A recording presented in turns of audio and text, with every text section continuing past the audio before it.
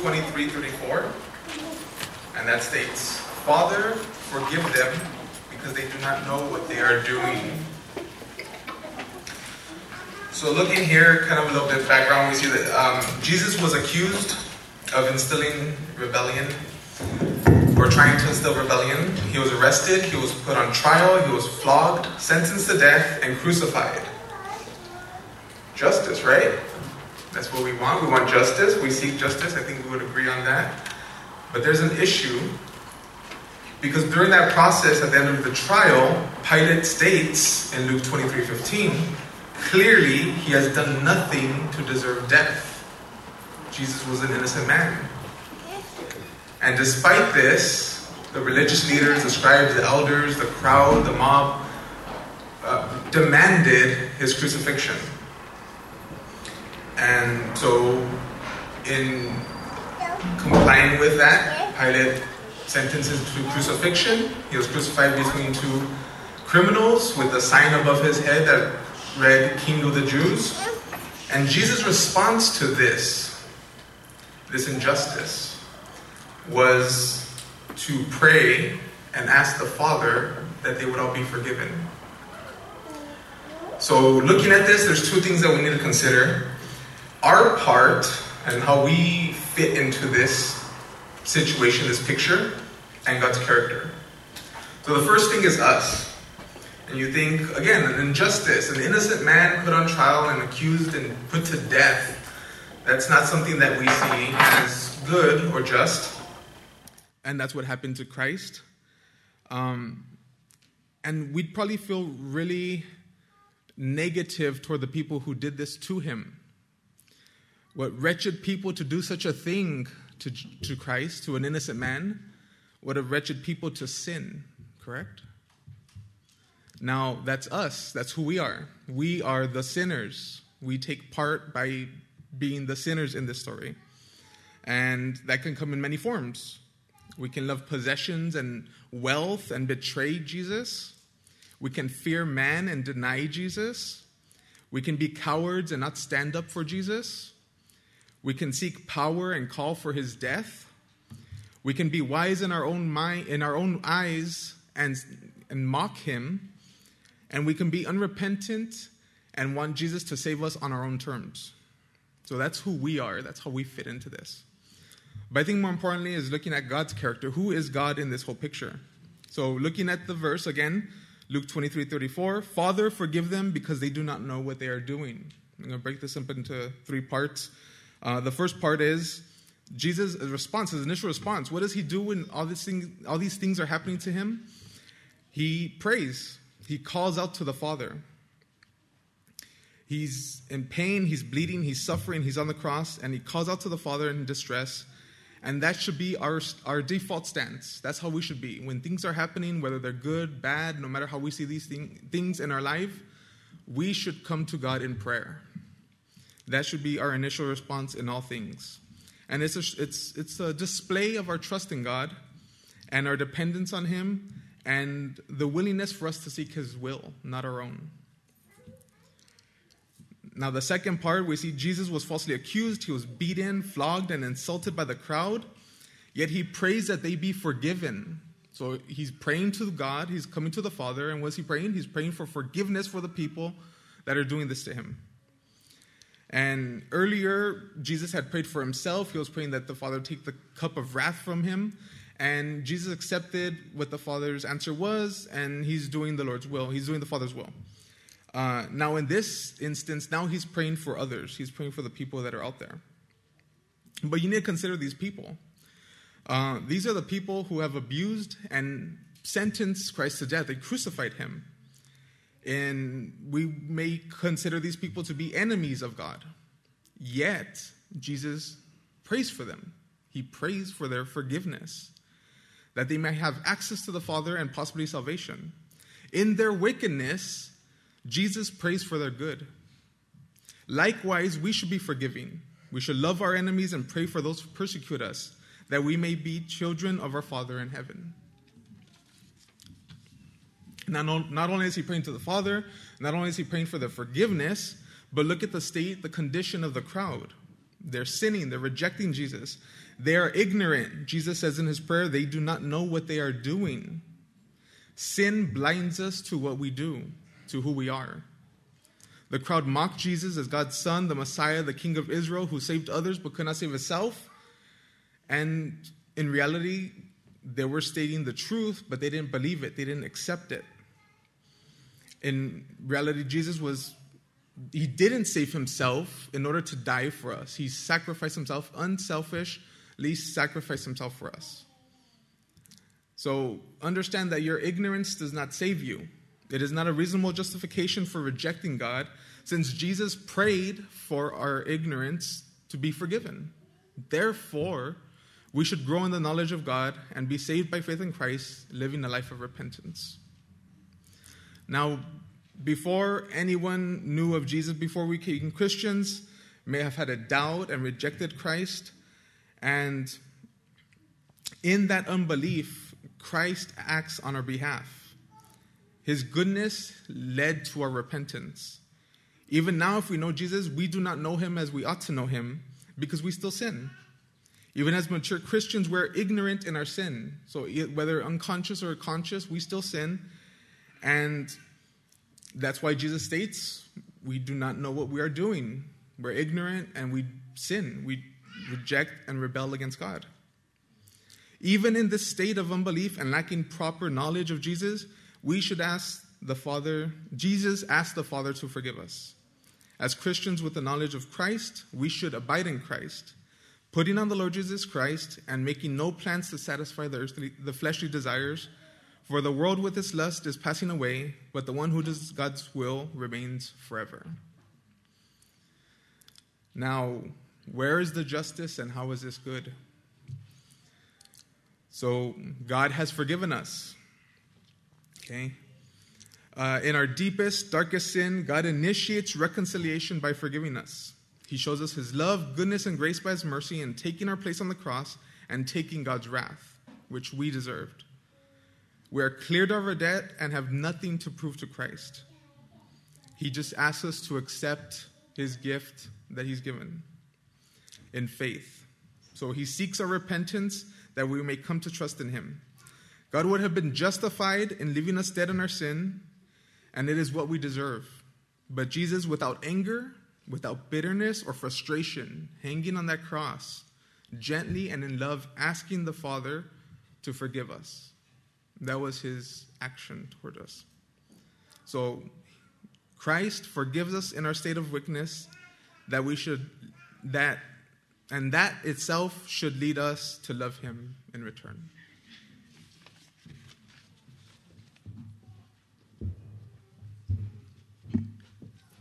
Come on, Brother Ben. Let's come up here. He's our deacon, and we're still in Luke chapter 23. We're going to pick it up at 32, and the saying is in verse 43. So as we look to the second one of Jesus' last sayings, follow along as I read just a little bit further along from where Marcelino left off, Luke 23, verses 39 to 43. And if you're following on in the Pew Bibles, it's there on page 938. Then one of the criminals hanging there began to yell insults at him.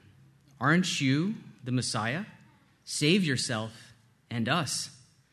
But the other answered, rebuking him, "Don't you even fear God, since you are undergoing the same punishment? We are punished justly, because we're getting back what we deserve for the things that we did. But this man has done nothing wrong." Then he said, "Jesus, remember me when you come into your kingdom." And he said to him, and this was Jesus' saying from this passage, "I assure you, today you will be with me in paradise."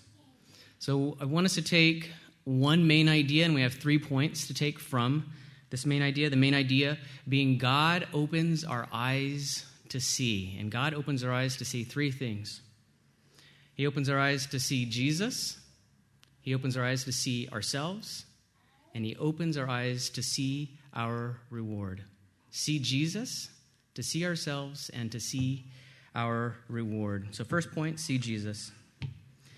In this story, we see 2 criminals, one portrayed as proud, the other as humble. However, in Matthew's and Mark's accounts, we see that both actually had proud hearts prior to this in response to Jesus. Matthew 27:44 says, "In the same way, even the criminals who were crucified with him taunted him."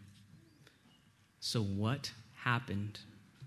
God softened one of the criminals' hearts to the point of repentance. We see in Luke 23:40 that this humbled criminal actually rebukes the other criminal.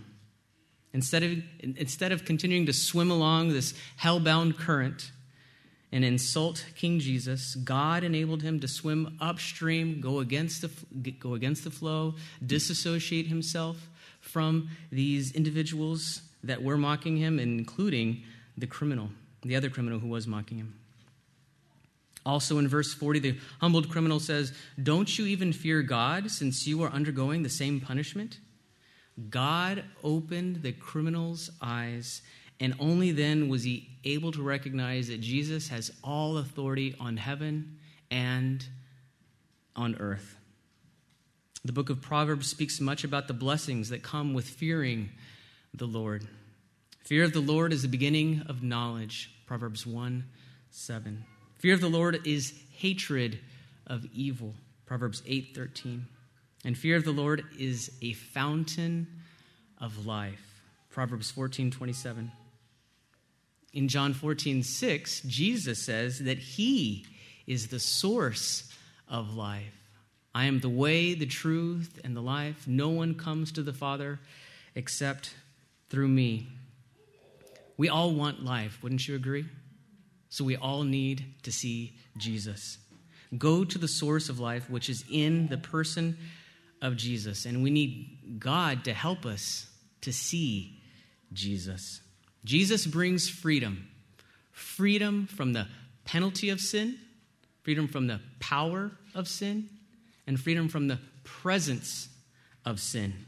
If you're not a Christian here, ask God to open your eyes to see Jesus so that you too can be saved from sin's penalty, eternal separation from God under his wrath. For the Christians here, we too need to see Jesus. We have been saved by God's grace from the penalty of sin, but we need to see Jesus in order to be saved from the power of sin, the daily power of sin in our lives.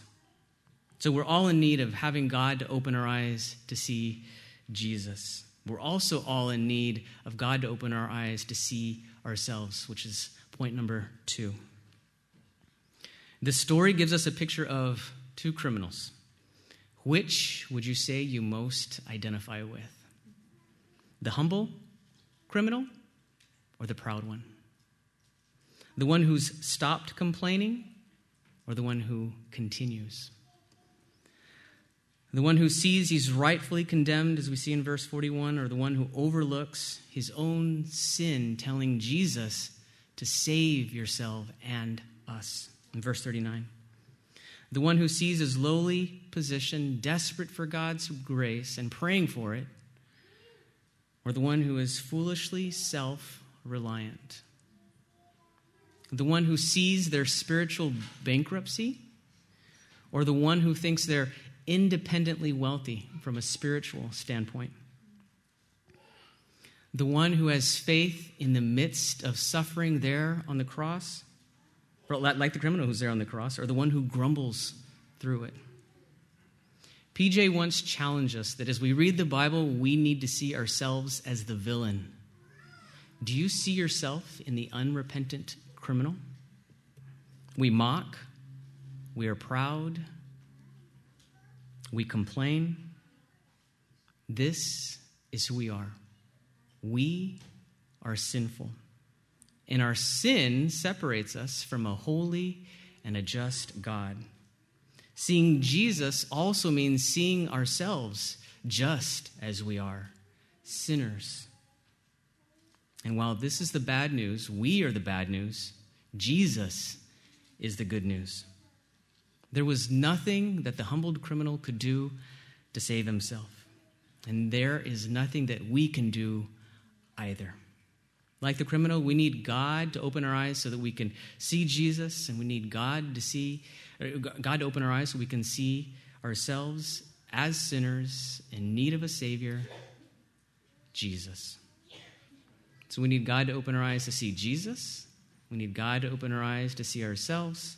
And for our third and final point, we need God to open our eyes to see our reward. So what is this reward that is talked about in verse 43? Well, it's to be with King Jesus forever in paradise. And we get a glimpse of what this paradise is in Revelation 22. And essentially it's a curse-free Garden of Eden-like home for believers. And Jesus tells the criminal today, not tomorrow, not having to wait in some kind of purgatory. We are immediately in paradise and not waiting around. And this is all because of God's grace. He is our reward. Paradise wouldn't be paradise if there wasn't Jesus. There is no such thing as too much Jesus. Our hearts should always be longing for more of Jesus, and in eternity it will always be more of Jesus. Filled to the brim, overflowing constantly, a life of more of Jesus without sin. And this is what we have to look forward to. That is our paradise.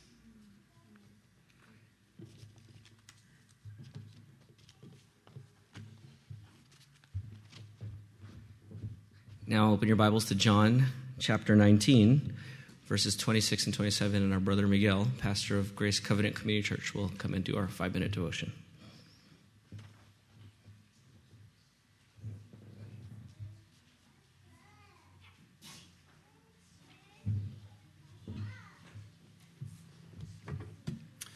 Good evening, folks. It's a pleasure to be here on this evening where we observe and mourn for a moment the death of the Son of God, but only for a moment. You see, at this time in John chapter 19, we find that Jesus is at the threshold of death. His body is racked with agony, having been flogged until the flesh of his back was cut to ribbons. Blood pouring from the inch-deep wounds on his head. The crown of thorns had cut into his scalp. His life draining from him slowly, agonizingly. But Jesus thinks of his people. And we see it radiate in concentric circles as we read. From the immediate to the eternal. And the first person he thinks of here, when we look at these sayings, and I might step on a few toes to mention the other ones just for the sake of the symmetry of the message here. Jesus thinks of his mother first. And he says here in John 19:25, and then we'll read up to 27. Standing by the cross of Jesus were his mother's sisters, Mary, the wife of Clopas, and Mary Magdalene. When Jesus saw his mother and the disciple he loved standing there, he said to his mother, "Woman, here is your son." And it seems to me that there is a double meaning here. For you see, Mary had already known that she herself would be pierced to the heart at the sight of her child when she first spoke to the priest at the temple, when she first found out that she was pregnant. And at this time, she finally sees this fully realized, perhaps not having anticipated the enormity of the pain she would be experiencing at this moment. And so Jesus tells him, "Behold, look, this is your son." Talking of himself, perhaps, and talking also of the man that would end up taking care of her in her old age, though at this time old age was pretty young. She might have been in her 50s. Then he said to the disciple, "Here is your mother." And from that hour, the disciple took her into his home. For you see, Jesus is selfless to the last, and he provides to the last. Upon his dying breath, Jesus thought not of himself, thought not of the agony he was experiencing, the excruciating pain as his torn back rubbed against that rough tree every time he drew a breath. Instead, he thought of his mother. Who will take care of my mom? And he looked down and saw that loyal follower of his best, closest friend, at least according to John, and said, "Take care of my mom." Jesus' provision is selfless for us, and we see this. If I were preaching on this whole chapter, I would go on to talk about the way he provides for the immediate moment of fulfilling Scripture in verses 28 and 29 and 30, showing that he has completed the work, and then following Jesus' death, he, even then in his sovereign control over all things, assures that his work is done, assures that the prophecy is fulfilled, so that Scripture is tied up in a bow here, culminating everything that has occurred in human history up to this point, so that it happens precisely as God has said, even from Genesis 3, chapter 3, verse 15. Yes, he has been crushed for our iniquities. He has been pierced for our transgressions. But Jesus thought of his mom, too. Brother, friend, you are not forgotten. You are not left on the side of the road of the great bus of Christianity. You are not a detail that is left behind. You too have been thought of. You too have been considered. You too have been embraced. Do you think yourself unthought of? Do you think yourself unloved? Do you think yourself unobserved by God? That is not so. Oh, he sees your sin. Oh, he sees your blasphemy. Oh, he sees your heresy. But brother, he has grace for you. And friend, he has salvation for you. For just as Jesus' mom was also thought of, so too were you thought of on that cross. Thank you.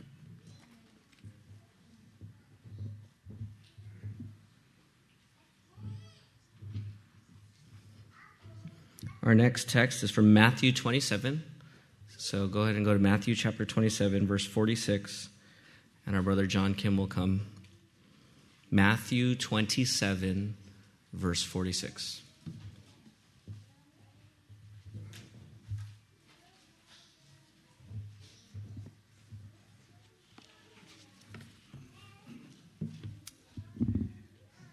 Good evening. Please turn with me to Matthew 27.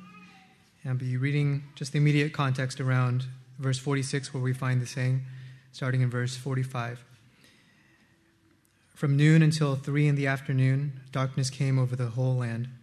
About 3 in the afternoon, Jesus cried out with a loud voice, "Eli, Eli, lama sabachthani?" That is, my God, why have you abandoned me?" When some of those standing there heard this, they said, "He's calling for Elijah." Immediately, one of them ran and got a sponge, filled it with sour wine, put it on a stick, and offered him a drink. But the rest said, "Let's see if Elijah comes to save him." But Jesus cried out again with a loud voice and gave up his spirit. We'll stop there. My God, why have you abandoned or forsaken me?"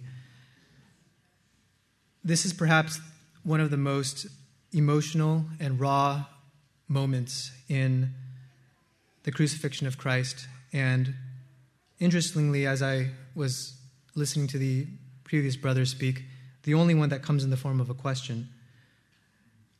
This is Jesus' raw outpouring of sorrow and grief, and he really doesn't know how to perhaps handle it in some ways at this point.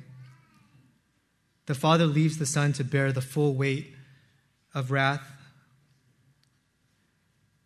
from the Father and to bear the world's sin upon his shoulders. A few observations about the setting, kind of leading into this saying of Christ. In verse 45 it says, "Now from the 6th hour there was darkness over all the land until the 9th hour."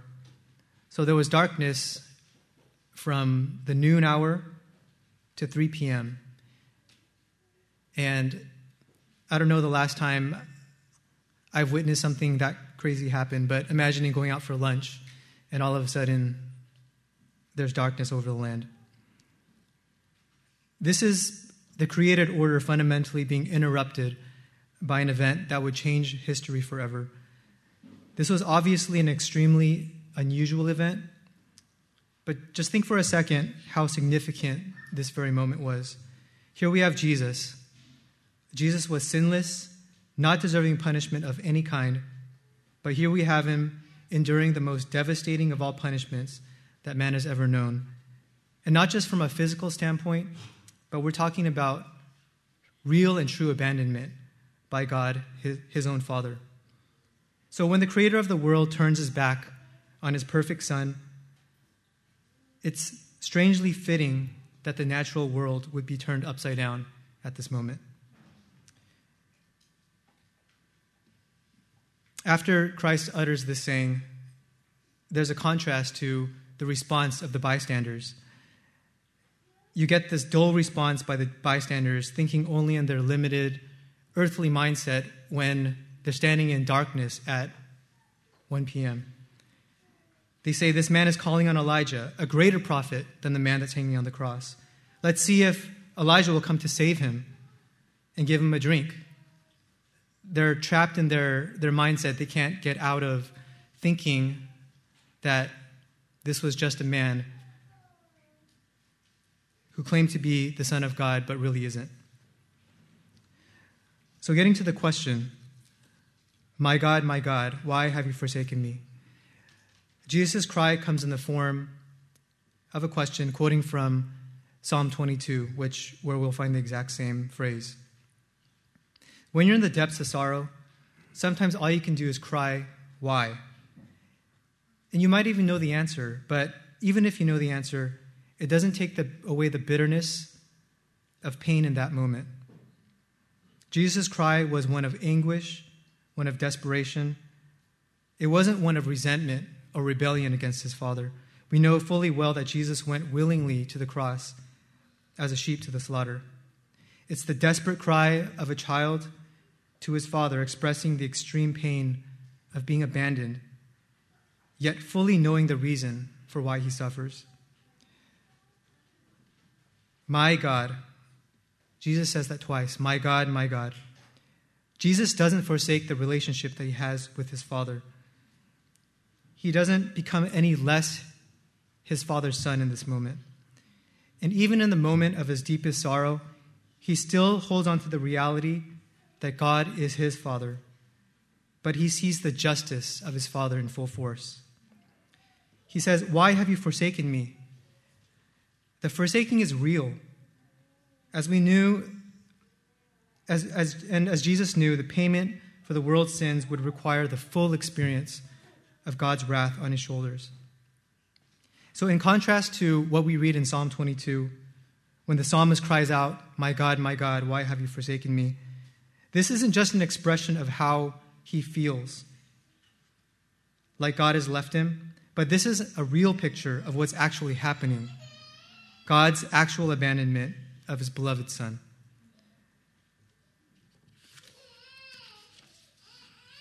So every question needs to have an answer. And we can praise God that Jesus knew full well the answer, even as he asked this question. And you can almost read the answer as you read this passage. The answer is, you're bearing the punishment on behalf of all hell-deserving sinners. Even in this heart-wrenching cry of Jesus, there's hope buried in his wounds, because we knew and we know why he was forsaken. We know the promise of his death on the cross. 2 Corinthians 5:21 says, "For our sake he made him to be sin who knew no sin, so that in him we might become the righteousness of God." It should have been us on the cross feeling the wrath of God's judgment. It should have been you and me, but it was Jesus that took our place. Jesus was forsaken for you and for me so that we can draw near to the Father.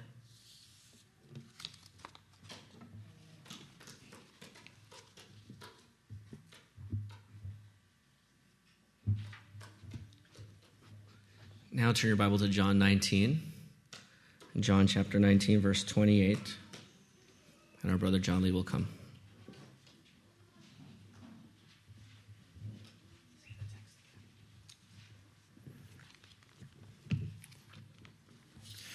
I'm going to be reading from John chapter 19, verse 28.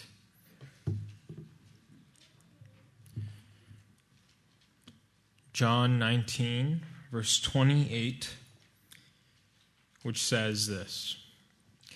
After this, when Jesus knew that everything was now finished, that the scripture might be fulfilled, he said, "I'm thirsty." A jar full of sour wine was sitting there. So he fixed a sponge full of sour wine on a hyssop branch and held it up to his mouth. Jesus says, "I'm thirsty," or "I thirst." The main idea of this passage is this: trust Jesus' intentional suffering for you. Trust Jesus' intentional suffering for you. I have 3 points. You may be curious as to how I get 3 points from 2 words, but bear with me. Firstly, Jesus suffers. Jesus suffers. 2, Jesus suffers intentionally. Jesus suffers intentionally. And 3, Jesus suffers intentionally for us. Jesus suffers intentionally for us.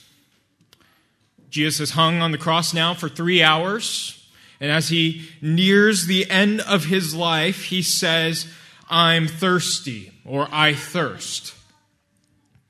An important note to realize when he says that "I thirst," or that "I'm thirsty," is that Jesus Christ was human. You may think that's a moot point. That's obvious from the text, John. Well, John, the Apostle John, when he wrote this book, is writing to address heresy in the church. And one of those heresies was this idea of Gnosticism, that what is material or substance is bad, and what is spiritual or immaterial is good. So when you think about God coming to engage the earth, God is pure and holy and good, so the idea of a God becoming material doesn't quite make sense in that system. So some false teachers arise in the church, and they begin to teach that Jesus, if he must be fully God, then he can't quite be fully man. Because if he were to be fully man, then that would mean that he has some impurity with him, that he must not be fully good, and that can't be true. Therefore, God, the Son, Jesus Christ, must not be fully man, which means that as he suffers on the cross, he must not suffer fully. He has a visage. He gives a veneer of humanity. But he can't really suffer because he doesn't have a body. Brothers and sisters, Jesus suffered truly. When Jesus says that he thirsts, there are biological, physical reasons why he suffers. He's been flogged 39 times. He's lost the majority of his body fluid. And as blood dribbles down the sides of his body as he hangs on the cross, the weight of his body fills his lungs with blood and water. And in order to survive, he must press upon the nails on his ankles and the nails through his wrists and bring his body up for a breath before he sinks down again. And as his lungs fill with blood again, he must push himself back up in order to muster another breath. Again and again and again for 3 hours. Jesus suffers truly. We must not undercut the suffering of our Savior, for sin bears true consequence. It requires true physical, experiential suffering, and Jesus suffers in your place too. Jesus suffers intentionally. If you look in verse 28, it says that when Jesus knew that everything was now finished, that the scripture might be fulfilled, he said, I'm thirsty. While Jesus says that he's thirsty, he doesn't merely say that he's thirsty because he's thirsty. He actually says that he's thirsty in order to fulfill scripture. I don't have time to turn there, but in Psalm 69, verse 21, it says that the Savior, while he's suffering, while he's alone, will receive hyssop and sour wine or vinegar. Jesus, knowing this truth from the Old Testament, says that he's thirsty so that the Roman guards may offer him sour wine that's mixed with vinegar for him to drink. Jesus, while he suffers, doesn't suffer without purpose. He knows exactly why he's there. And even while he hangs, even while he bears the full brunt of God's wrath, Jesus is in complete control. He knows exactly what is happening. He knows exactly what must happen in order for Scripture to be fulfilled. And he says that he's thirsty so that he may drink sour vinegar. And thirdly, Jesus suffers intentionally for us. Jesus suffers intentionally for us. Have you ever heard Jesus talk about thirst? Is there any time when Jesus teaches that he talks about being thirsty? Turn with me to John chapter 6. Turn back a couple pages in your Bible to John chapter 6. Go and look at verse 35. John 6:35. Jesus says this, I am the bread of life, Jesus told them. No one who comes to me will ever be hungry, and no one who believes in me will ever be thirsty again. Christ becomes thirsty so that we may never thirst again. If you're a non-Christian here tonight, you may find life to have left your mouth dry. You indulge in the pleasures of this world and you find yourself to still be parched. And I would like to tell you that you may pursue different things for the entirety of your life and you will still find yourself to be dry, to be looking for refreshment. And this is the good news, that Christ becomes thirsty so that we may never thirst again. Church, more than your physical needs, more than the immediate trials of your life, you have a deeper need. You have a deeper thirst. And Christ fulfills that thirst for you. So when you hear your brothers and sisters suffering, when your brothers and sisters in Christ undergo trials or become weighed down by the storms of this life, and find themselves wandering in the wilderness, you point them to the fountain of life in Christ. He fulfills the need that we have. Jesus says, I'm thirsty, so that we may never thirst again.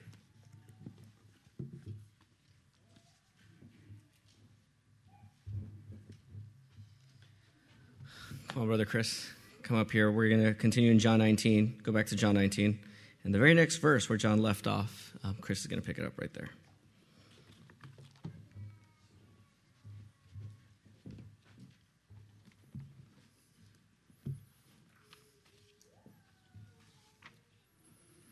Good evening. Like Peter said, I'm going to be going over John 19:30. So if you would follow with me, John 19:30. When Jesus had received the sour wine, he said, "It is finished." Then bowing his head, he gave up his spirit. It is finished. These are the words that Jesus spoke before he gave up his spirit. And I want to just take a quick moment to ask you, what was finished? Was it that finally the pain of being flogged, mocked, betrayed, gone? What was finished? What I want to do is just explain really quickly this scene moments before Jesus died and observe some applications for us from this passage.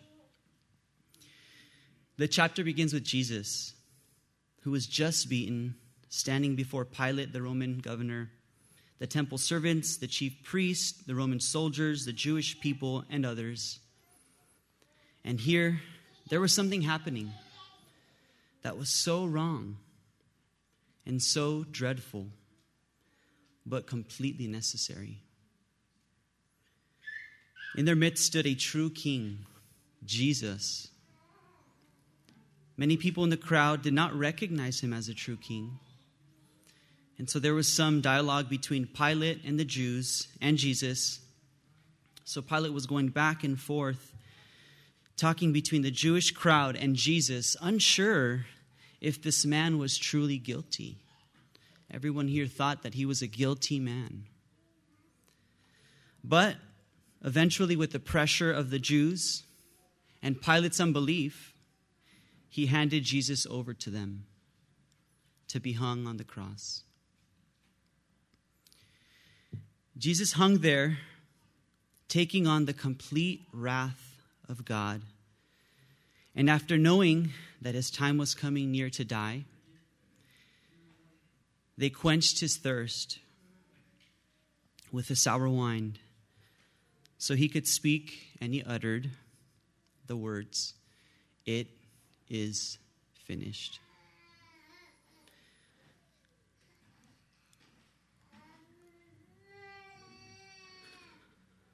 What did Jesus finish?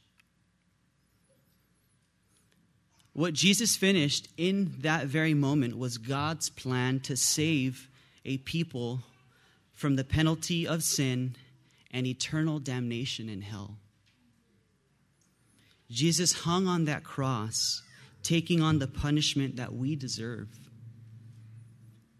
Picture that. A perfect, sinless king taking on the punishment that we deserve, so that we would be accepted by God. And this plan is finished. This short phrase has implication for many of us tonight. For Christians, this means that we are to recognize that the true King has laid down his life and finished the work for you. The true King died for you, and it was only a true King, God himself, that could finish the work for you. What about our church? What about BBC or all the churches that are here with us tonight? What is God telling us? I would say together, very similarly, we recognize the true King when others around you choose not to. This is who we are as the church. We are followers of Jesus. we remind each other to look to the King who finished the work for us. And lastly, if you're not a Christian, this also applies to you. I want to tell you that we all know that life is not always easy. And yes, there is suffering in the world. But this King that I'm talking about has suffered more than you can know. He is a King that can sympathize with you and a King who loves you. So are you going to trust this King who is all-powerful and all-loving? Let's remember what Christ has finished for us.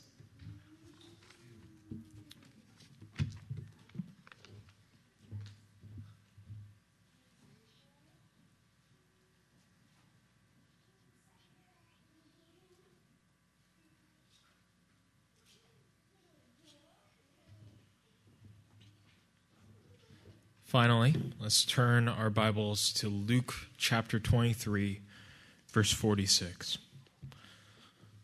Luke chapter 23, verse 46.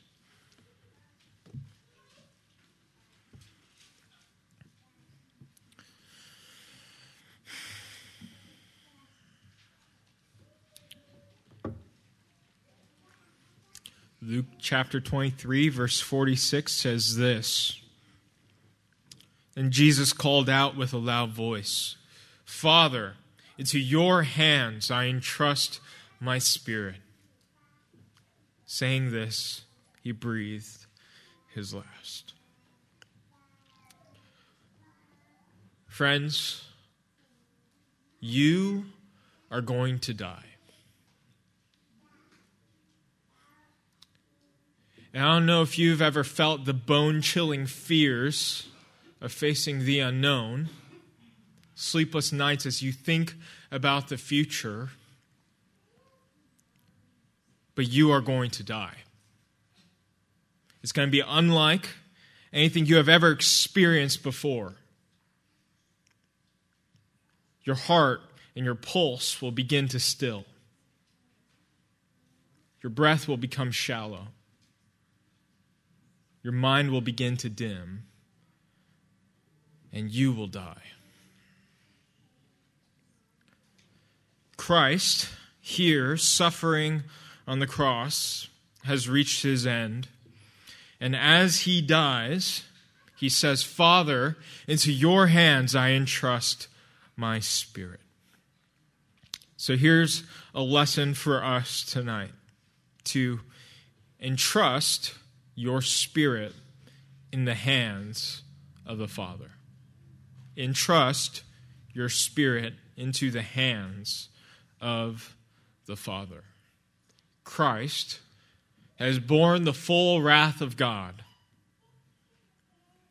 And after he says that it is finished, he dies confident in his Father. How do I know that? Well, the only other time that he addresses the Father as he hangs on the cross is when he says, my God, why have you forsaken me? So there's a subject and there is a verb. God has forsaken the Son. He has poured out his wrath on his Son. He has punished his Son severely for the sins of the world. And now Jesus, at the end of his suffering, says, Father, into your hands I entrust my spirit. Jesus goes from bearing the wrath of God and wailing out in distress to trusting the arms of his Father. This is good news for us. That means for all of us who have felt the fear of death, if we trust in Christ, we who are in Christ will never be forsaken. We will never have to see God as a judge who pours out his wrath upon us. But God, when he sees us as a loving Father who sees us righteous through the blood of his Son.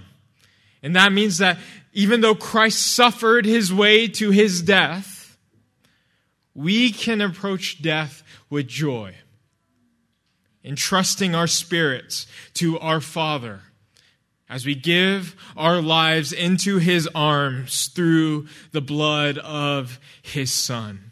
Christ trusts his Father as he dies on the cross, and we can trust the goodness and sufficiency of his blood as we entrust our spirit to our Father as well. Pray with me. Father, we thank you for your brilliant plan in sending your Son to die for us.